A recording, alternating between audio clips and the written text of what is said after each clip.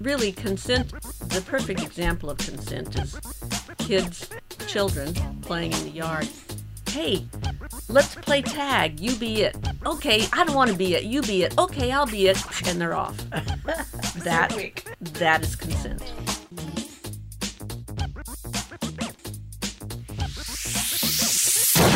Come on.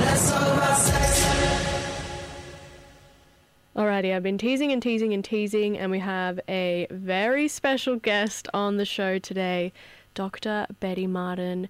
I feel like your what's the word? Your history really precedes you, Betty. You're a real, I've been saying pioneer, and I don't think it's wrong. Would you agree, Tanya? I think that's especially correct. Yes. If you're not familiar with Betty's work, she is an absolute pioneer in consent. She's written a book all about what it is, what it means, how it works. You're a chiropractor, so you have a really unique, I think, like, purview into, I guess, like physical touch and how that plays into the consent space. And also you are an incredible teacher. Tanya has been raving all about the workshops you've been on. Uh-oh. So it's a real pleasure to have you on. Welcome to FBI. Thank you. Thank you. I guess, we're talking about the big C. Mm-hmm. So I guess to kick things off, Betty, what does consent mean to you? Oh, that's a good thing. I was just thinking, we should start with defining it, because that actually makes quite a bit of difference. I developed a model based on working with thousands of clients called the Wheel of Consent. And I started teaching that mostly to other practitioners. And after I had been teaching it for about 10 years, I thought, I should look this word up in the dictionary and see what it actually means. And I was kind of surprised, because it turns out that what consent means in the dictionary is being okay to go along with something somebody else wants. Wow. So when you say, I consent to XYZ, it means I agree to do XYZ that you want. That was a kind of an eye-opener, and it explained to me how we kind of get in this idea of consent, which is the idea of consent that we inherited from our parents and previous generations is this, that I consent to XYZ. And so it creates what's called a gatekeeper model, which is person X wants the thing, person Y has the thing, and person X tries to get the thing from person Y. Yeah, it becomes a bit of a transaction. Yes. Well, it becomes like, I want this thing, can I have this thing, and will you give me this thing?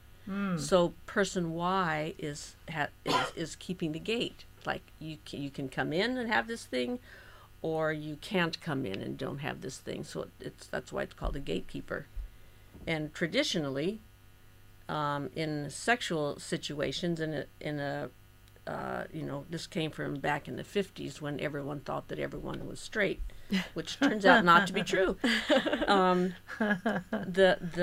Typically the man wants the sex, and the woman has the sex, and he is supposed to get the sex from the woman. And so this whole paradigm is, can I have it? Can I have it? Can I have it? And that's problematic for a lot of reasons. One is that, of course, it's not always a man and a woman. And another is that it's not always just two people, and maybe more.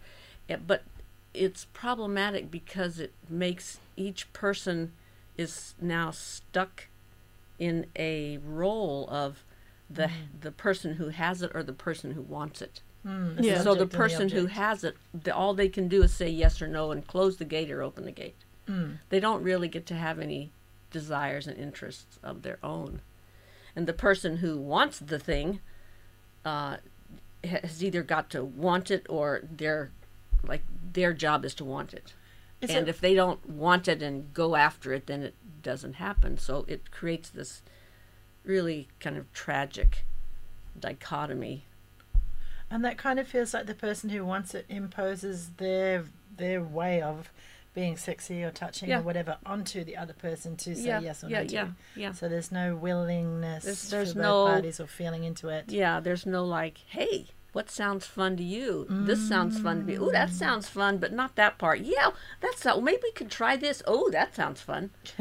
Already that sounds good. Yeah, that's a whole different, more modern, advanced, a way more fun approach to consent than I want X, can I have X? Yeah, and it gives everybody ownership. This is what I like. Mm-hmm. Yeah. Yeah. I guess Yeah. you've kind of taken the next question out of my mouth of informed consent. Mm-hmm. Why is that so important to understand the difference of, do you think? Well, if you're, well, let me go back and add one more thing. If the gatekeeper model is not working for you, then what else is there? And the way that I'm thinking of consent and many other people are thinking of consent is an agreement that we come up with together. So if you hear yourself say get consent or give consent, you're in the gatekeeper model because that's how it works. If you're talking about, oh, let's try this. Oh, that sounds interesting, but not this part. Really, consent, the perfect example of consent is children playing in the yard. Hey, let's play tag. You be it. Okay, I don't want to be it. You be it. Okay, I'll be it. And they're off. So quick. That is consent. It's a discussion. Yeah. Yeah. Yeah. It's a It's a discussion. negotiation, actually, Yeah. too. Yeah. Yeah. Fantastic. So, So how does it so get to be informed. Yeah. So- Yes.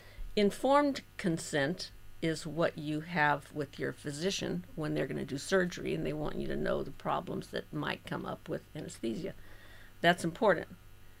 Informed consent in an interpersonal realm sounds like a gatekeeper model to me.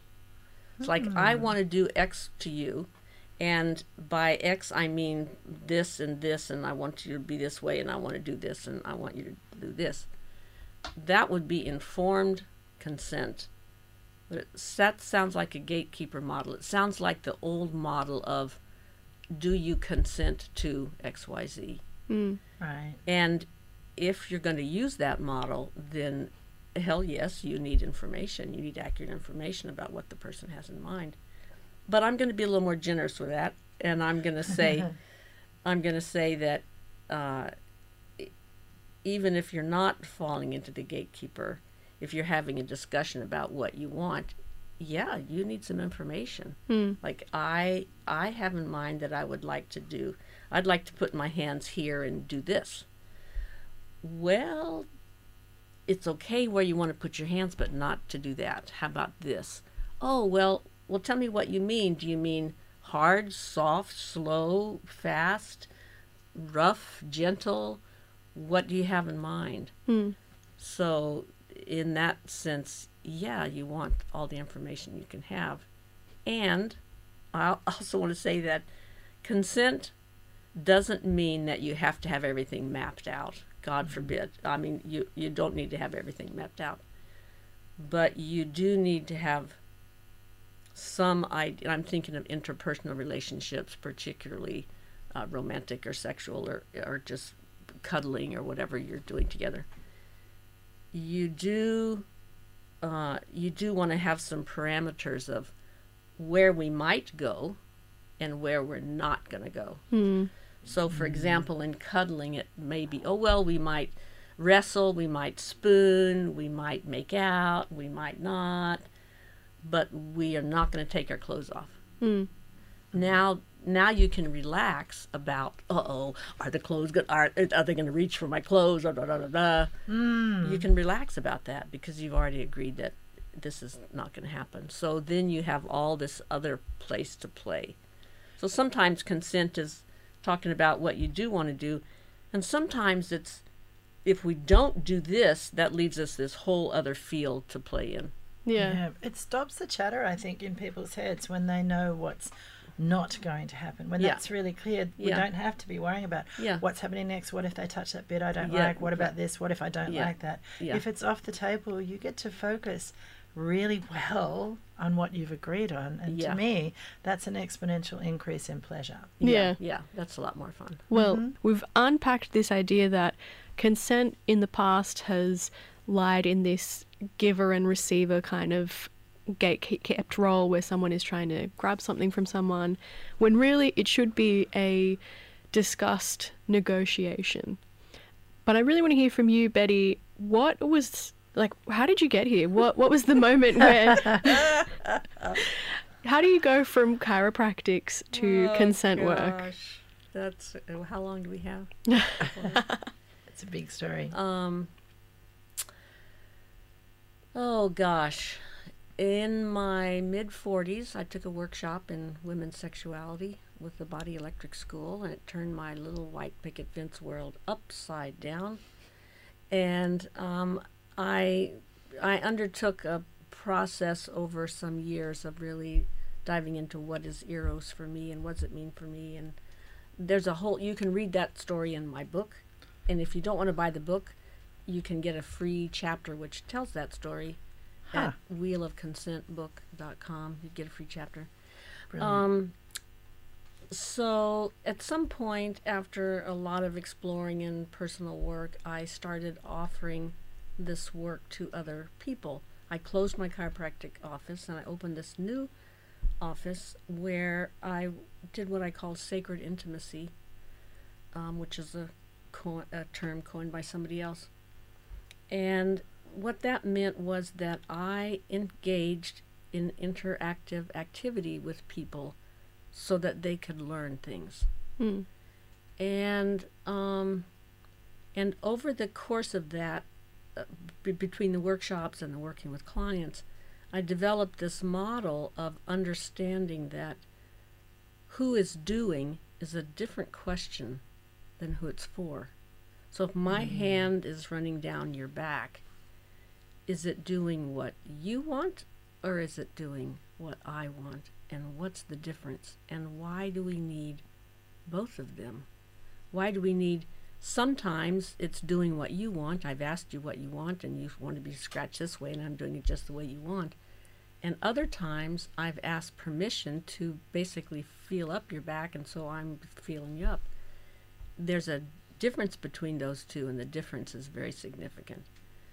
So I came up with this model that's 4 quadrants in a circle, and I needed a name for it, and so I called it the Wheel of Consent. I wanted to call it the Wheel of Desire, but there's a particular Buddhist term that refers to, so I didn't want to copy that, so I thought, oh, well, the Wheel of Consent. And then suddenly, all the consent questions started coming, like, okay, now I'm the mistress of consent. Well, I am? Like, how did that happen? So getting involved in consent was not on my radar.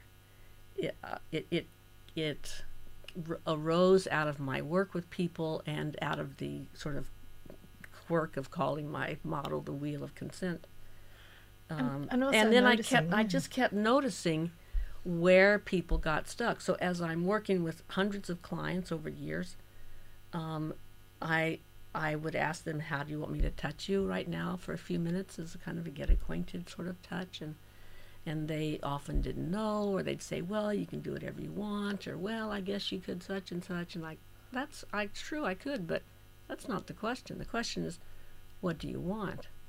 And that right there would break people's heads, minds. And so I began to notice themes that would come out.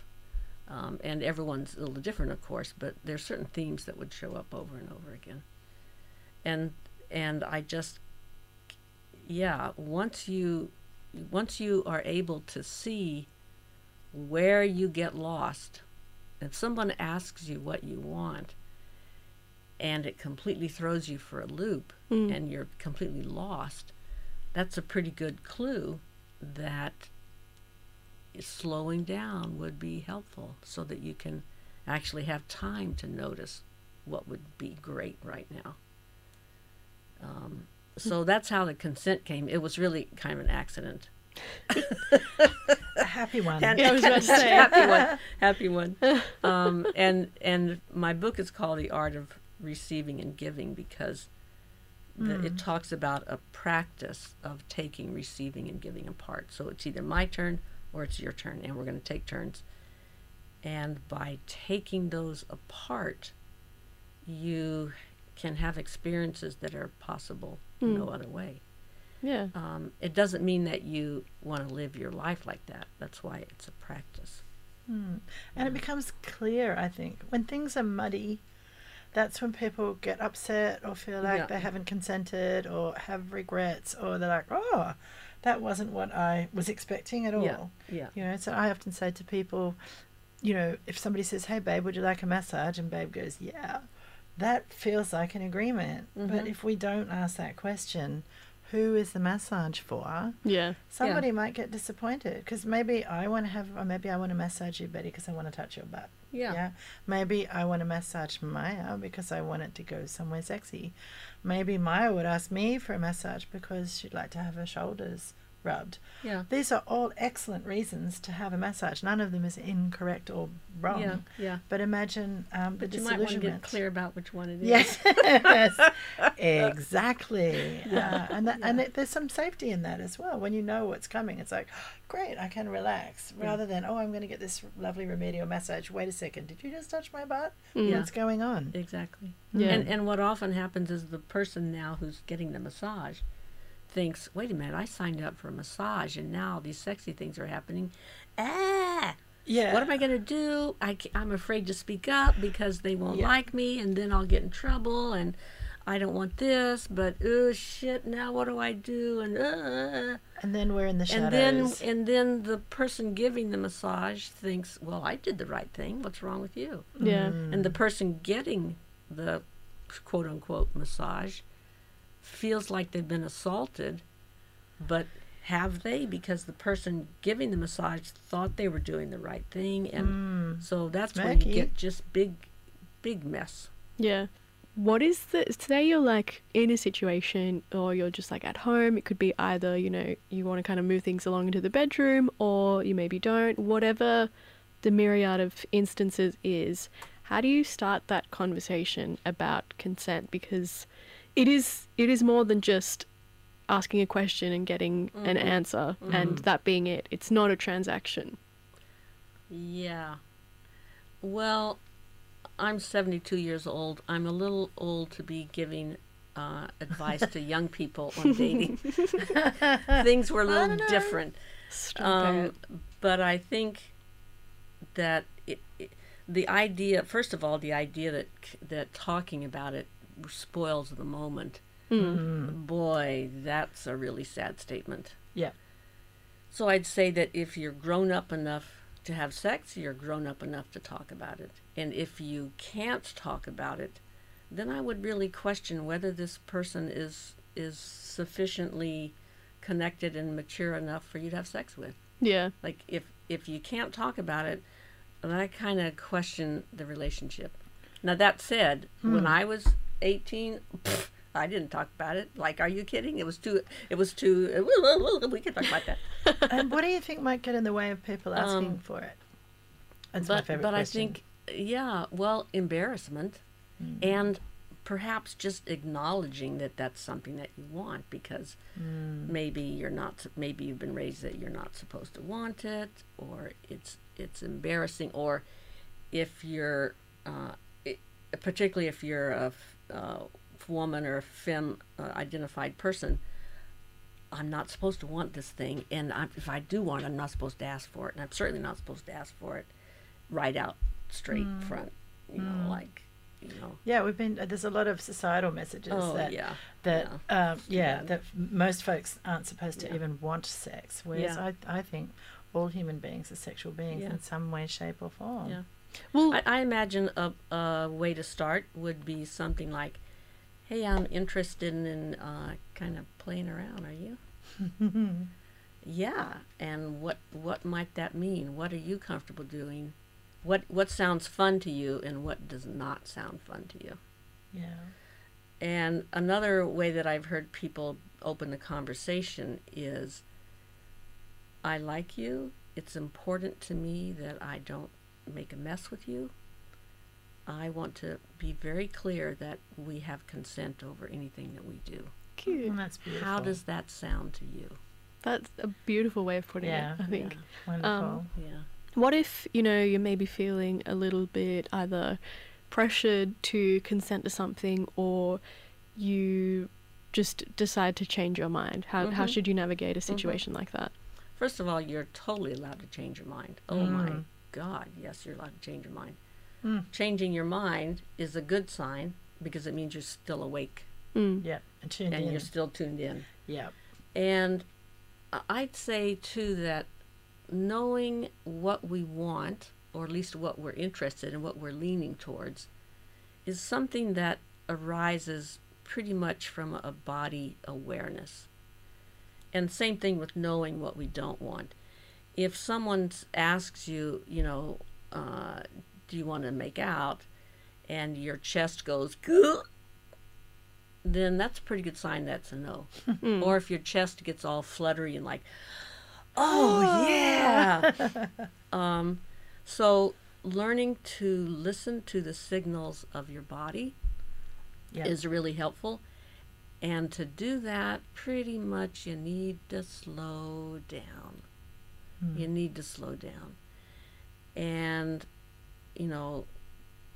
the movie depiction of sex is never slow. It's like, okay, you're slamming the door and you're pushing them up against the wall, and it's just kind of a mess.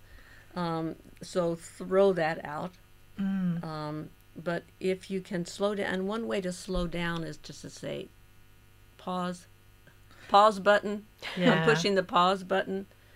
Or that's a great question. Thanks for inviting me. I'm going to think about it for a minute.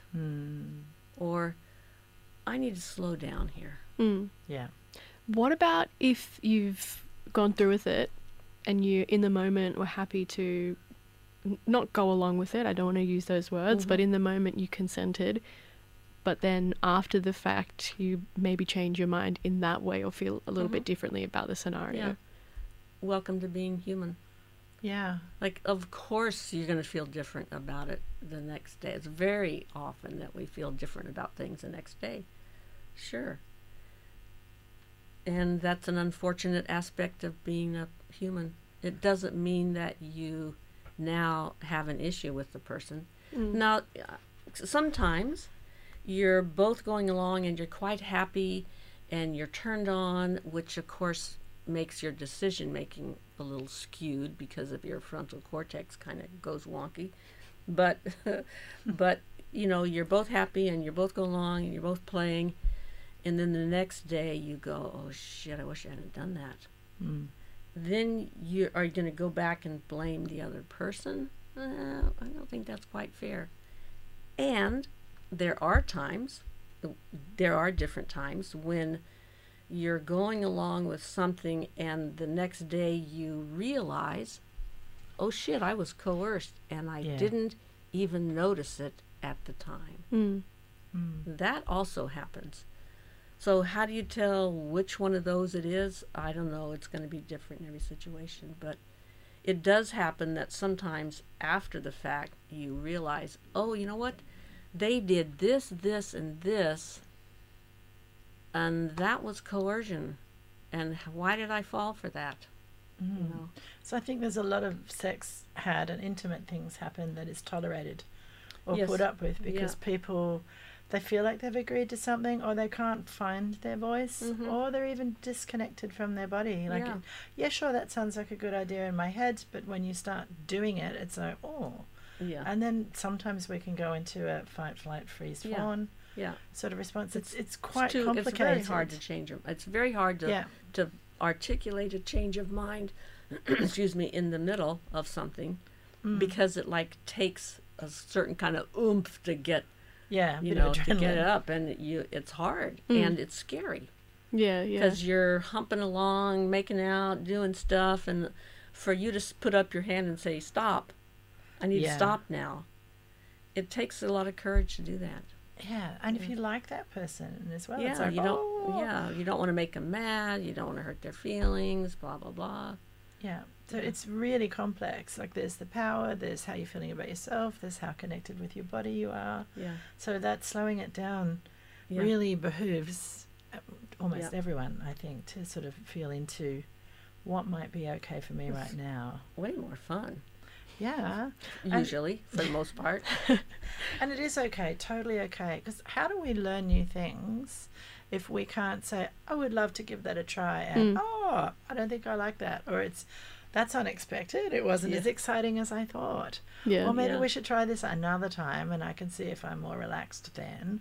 There's so many things that we need to learn by doing, and we're not going to love everything, even if our partner really does. That's true. Yeah. Well, Betty, thank you so much for popping by today. If you listening want to read up a little bit more on her work on the Wheel of Consent and the 4 quadrants and so much more, we're going to pop all the information up at fbiradio.com. Right. If you click on the programs tab, see Mornings with Maya Billick, you'll find it all there.